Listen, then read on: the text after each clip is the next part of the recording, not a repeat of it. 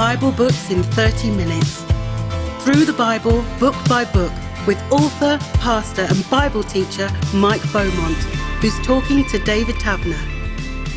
In this conversation, we're going to be talking about two books of the Bible, Ecclesiastes and the Song of Songs. Now, why the two together, Mike? We've put them together because historically these two have been written by the same author, King Solomon. And they come from that part of the Bible that we've talked about before called the wisdom literature. And much of that literature written in the 10th century BC at the time of King Solomon in the period that followed him, reflecting something of God's wise ways for living. And these are the last two books on that sort of wisdom shelf, as it were, in our Bible library. But two quite different books? Yes, very different and with a very different feel to them. The book of Ecclesiastes, as you come to look at it, frankly, at a first quick read, can feel pretty miserable and pretty downbeat. The Song of Songs, by complete contrast, is nothing short of a fantastic love poem and song sung between two lovers. So a very different feeling, but both of them, in their own ways, tackling some of the big questions of life. Well, let's start with Ecclesiastes then, and give us a little overview. What's the kind of direction we're going in with this?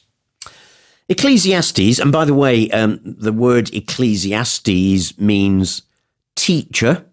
So this is someone who is trying to teach us something. It's a book about life. And in Ecclesiastes, we're taken on a journey. It's actually a journey from birth to death. And in it, we see how human accomplishments at every different level, whether it might be pleasures or money or love or work, actually, they're all futile unless God is in the midst of it. So it's really this journey through life. What is the point of life? Because you can pour everything into every area, but without God, they are, well, I use the word meaningless. In fact, that's the word that's used in the opening verses. But let me just read it and make a note on it. The book opens with this. These are the words of the teacher, King David's son, who ruled in Jerusalem. Everything is meaningless, says the teacher, completely meaningless. Now, I'm not sure that's a particularly good word to translate the Hebrew, though lots of our English Bibles actually end up using it, because meaningless almost has a bit of a philosophical ring to it. And really, the Hebrew word here means breath. A breath. A breath. Everything in life is just a breath. Now, you know what a breath does. It comes from within you. It's useful. It's important. You know, without it, we wouldn't be conducting this conversation together, would we? Tremendously important. But the minute I've spoken out a word, my breath has gone. And that's really the picture that the writer of Ecclesiastes is doing. It's not so much it is meaningless as it is, or even futile, I think one translation has. It's a breath. It's so quick. It's here. It's gone. Pleasures, work, life, money, whatever it might be, they can satisfy for the moment. But you know what? They are gone in a breath, aren't they? That was the point I was going to pick up, because it sounded like quite a strong statement to kind of imply that life without God is a waste of time. Well, it is a strong statement, and he's not saying, you know, it has no value. And likewise, I would say, you know, the life of a non-Christian is not meaningless or without any value. They might contribute lots to their family and to culture. But at the end of the day, it certainly is a breath. It's come and it's gone. And if all you live for is to live and to work hard and to bless your family and to be nice to your friends and not to kick the dog and everything else, But at the end of it, if that is the end of it, and if that is all you have lived for, do you know what? Your life has just been a breath. So there's an eternal perspective to life. Absolutely. And that's the heart of this book.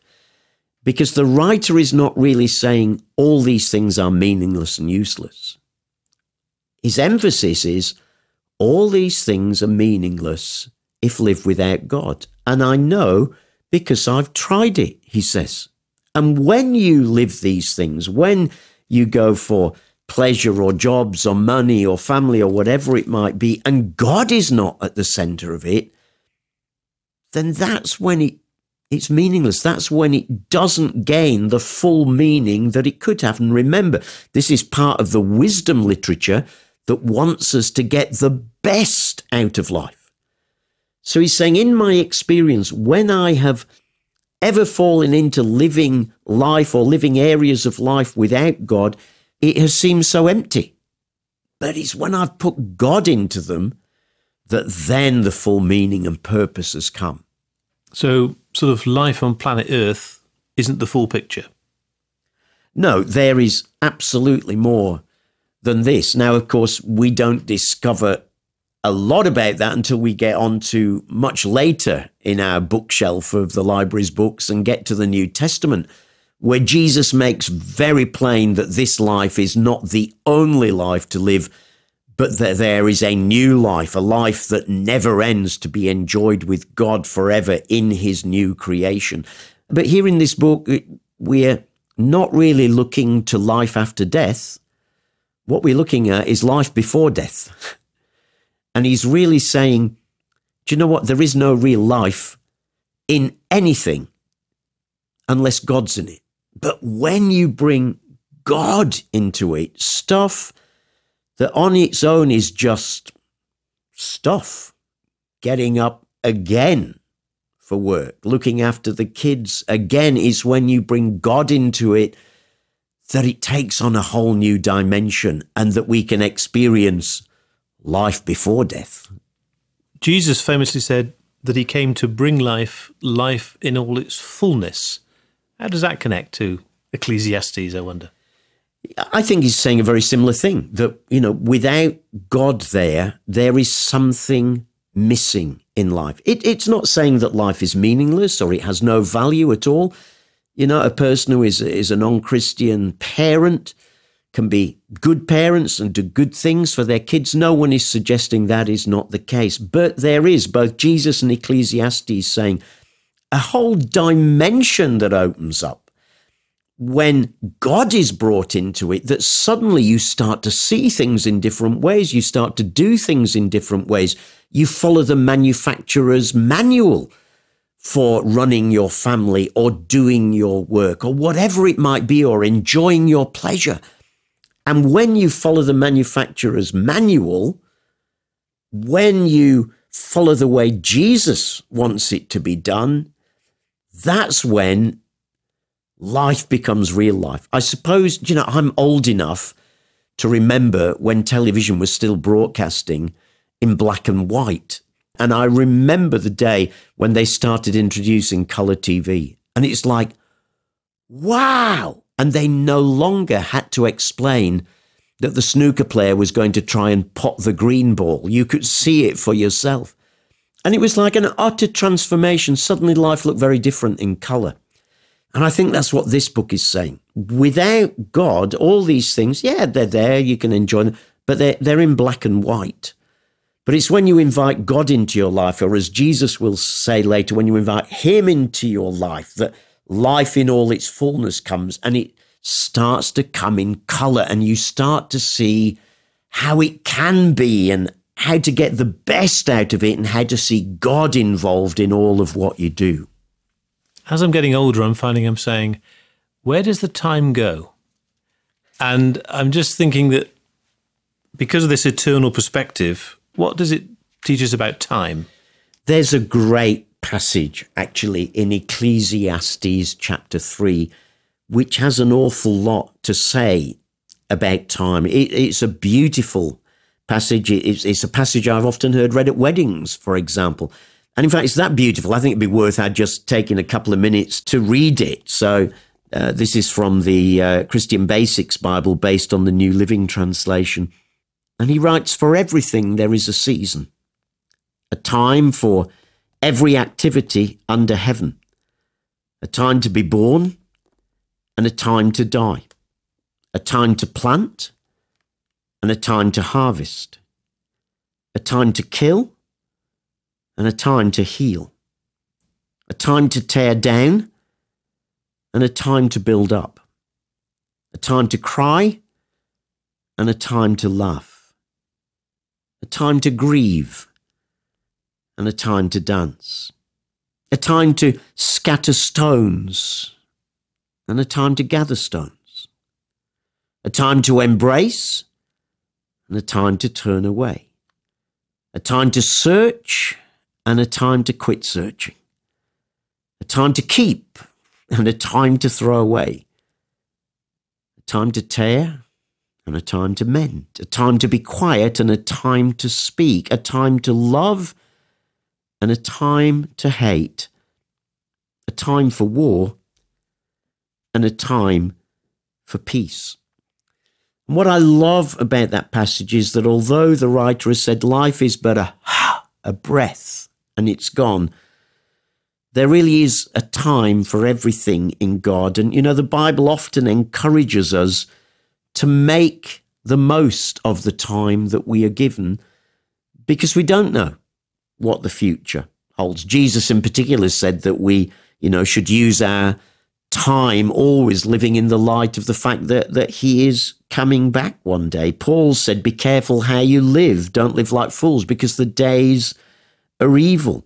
So here's the writer saying that, one of the wisest ways of life is learning how to use your time, learning how to know there is a time to build something up and a time to pull it down and to replace it.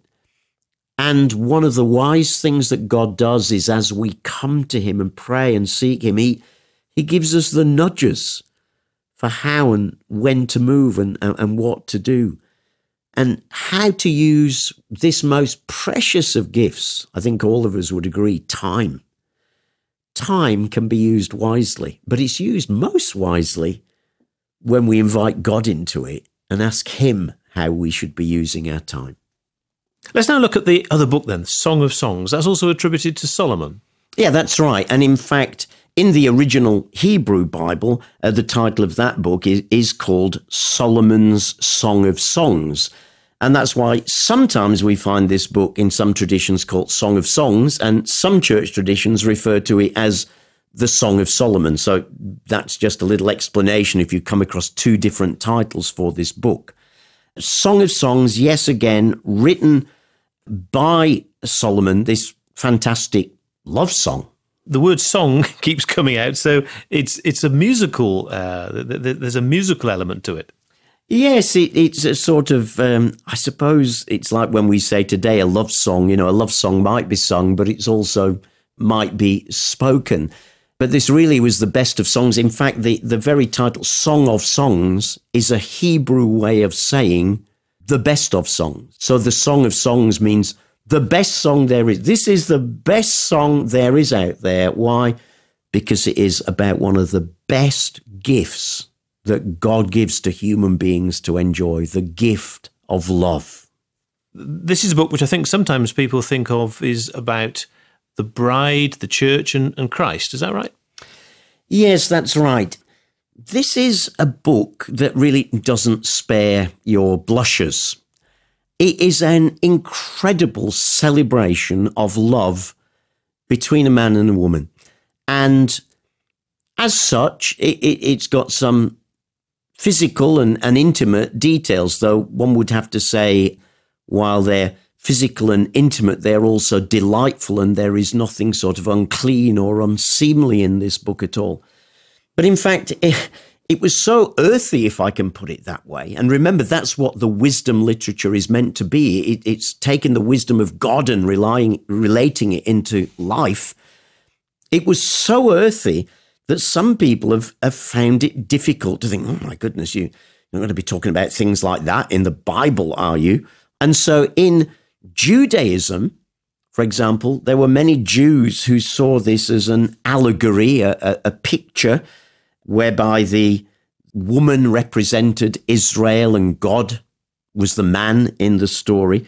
And in Christianity, where the woman represents the church and the man represents Jesus. So it has often been seen allegorically, symbolically. And I have to admit that, when you look at it like that, there are some powerful pictures there, some powerful expressions. If you imagine the man's words being the words of Jesus over his bride, the church, as it's called in the New Testament, there is some most beautiful things. But is that how it was meant to be read? And my answer is, well, I really don't think so. I think because it comes in the wisdom literature, it really was originally meant to be read as what it is, a love song, a piece of romantic poetry full of beautiful pictures and metaphor, celebrating and encouraging love between a man and a woman. And if this was written by King Solomon, he had quite a few wives, hundreds of wives, so you'd think he'd know a thing or two about love. Well, he certainly did. When you read in the historical accounts, we find that he had something like 700 wives and 300 concubines. So he certainly knew quite a bit about relationships. It's interesting, isn't it, that even with all those wives that he had, which in those days, of course, was a symbolic expression of his power as a king, and he was very wealthy to be able to support them, of course, as well.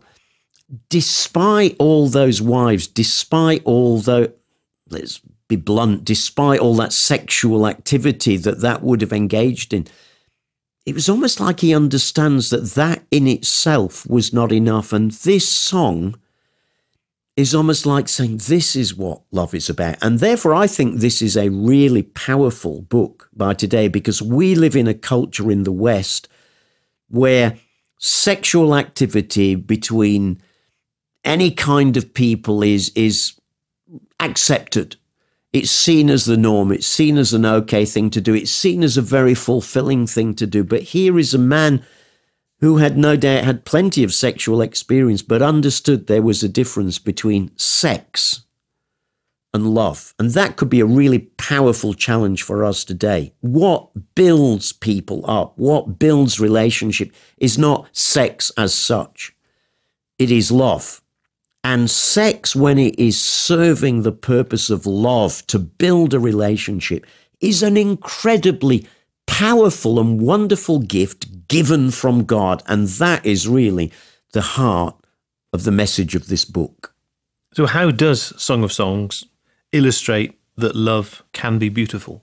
I think in the wording that flows from one to another, it's very hard really to sum it up in a quick summary. But what we get through this book is a conversation going backwards and forwards, primarily between the lover and the beloved, but also some friends keep popping up here and there.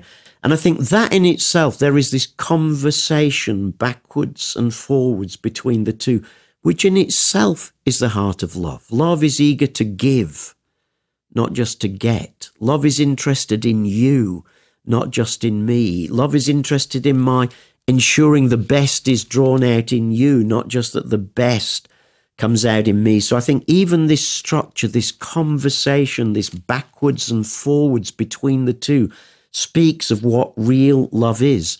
But there's expressions in this book as well of unashamed intimacy.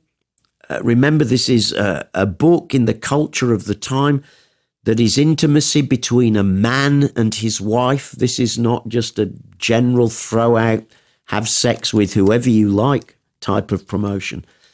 So there's a structure, a flow between one and the other. There's this intimacy of language. There's some beautiful poetic language that speaks about what love is and what love does. There's also a good warning, by the way, in the middle of the song, where we're told to don't awaken love before it's time. Don't stir up needlessly feelings, affections, particularly sexual activity, before it's time. There's a right place for sexual relationships. And the Bible is consistently clear. The right place, the best place for sexual relationship is between one man and one woman in the bond of marriage, there for life, not looking to find anyone else in place of, instead of, in addition to. And that's really the context for this story. And within that context, love is an amazing gift. And we're not to be ashamed of it, this book tells us. The intimacy between a husband and a wife is something to be delighted in, not ashamed of. Now, that has not always been the case in Christian history. There have been seasons when sex has been seen as something very unclean and, something you only have to do if you really must in order that you can have children and continue the human race. Well, that's not what this book tells us. It tells us it is a gift of delight from God to help to bind two people together in commitment and love. And this is such a wonderful story to read. And alongside, from what you're saying, the physical aspect of this relationship, there are these conversations. So words are important. Absolutely. And as I said, there's this backwardsing and forwardsing. There's words here. And again, we live in a culture, and as Christians, we have to be aware of the culture around us. It's the air we live in and breathe all the time. And the culture around us says that you could sum it up almost as love is sex. Well, I think this book reminds us it's far from that. Love also includes, as you've said, conversation, sharing, saying sweet things to one another, saying beautiful things to one another, telling one another how beautiful they are, how your eyes look gorgeous today. And there's loads of little detail like that. So this is not a quick, let's have sex. Sorry to be so blunt, but I think we have to be in this culture in which we live today.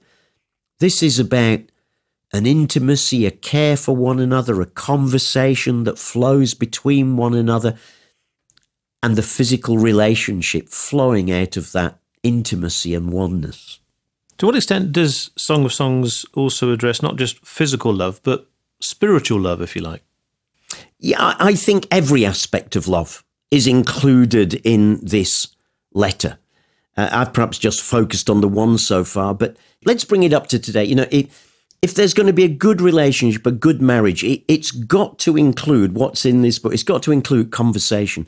It's got to include kind words to one another. It's got to include encouragement to one another. It has to include, yes, a good, healthy physical relationship, but it also has to include a spiritual relationship. Remember, this book is in that wisdom section of the Bible.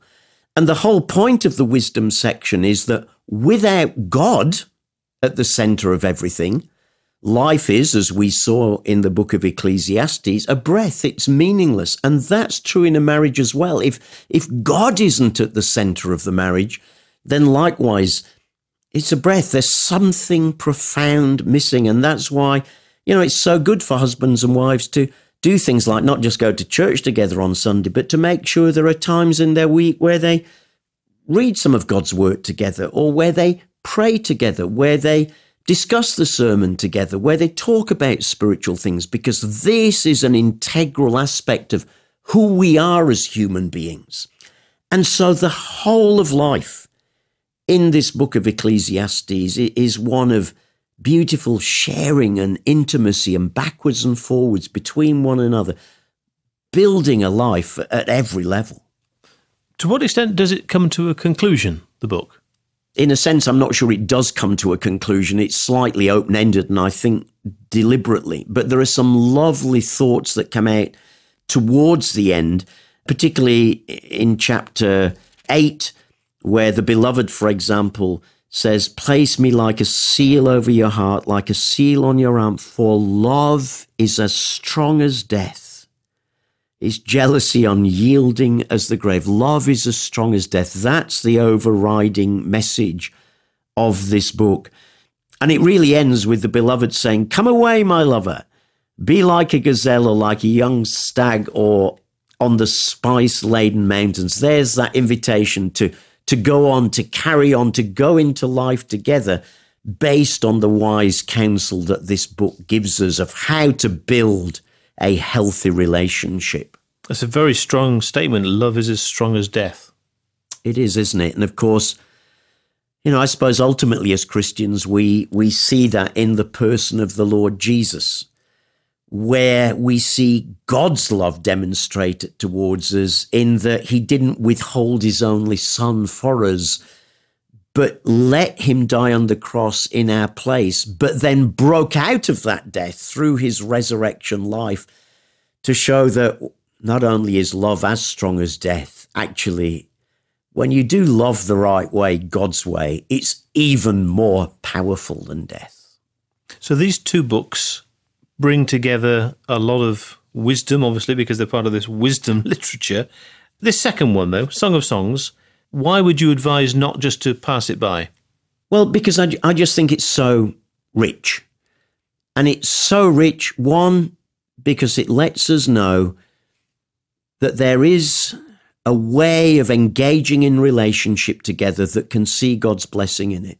And that relationship is intimate and social and spiritual and sexual, all of them. All of these can have God's blessing on them. And so it would be a great book rather, to read for any married couple to sort of be a good marriage course, really, spruce up the marriage. Perhaps a good book to read for a couple approaching marriage as well. But even for those of us who aren't married, a great book if we see it in the way that many have seen it over the years as this allegory of the love between Jesus and the church, and to say, is this a reflection of my love? Am I holding anything back? I think that's what this book really says. Guys in marriage, don't hold anything back from one another. Give yourselves totally to one another. And if we could take that then and say, Lord, that's how I want to live my life before you, to give myself totally to you at every aspect and level of my being, because I know that is how you are giving yourself to me, then that would be an incredibly wise word for living. Mike Beaumont has been talking to David Taverner. Listen to more episodes anytime. Bible books in 30 minutes. Through the Bible, book by book, from Genesis to Revelation. This is a United Christian Broadcasters production. For more about UCB, check out the website at ucb.co.uk.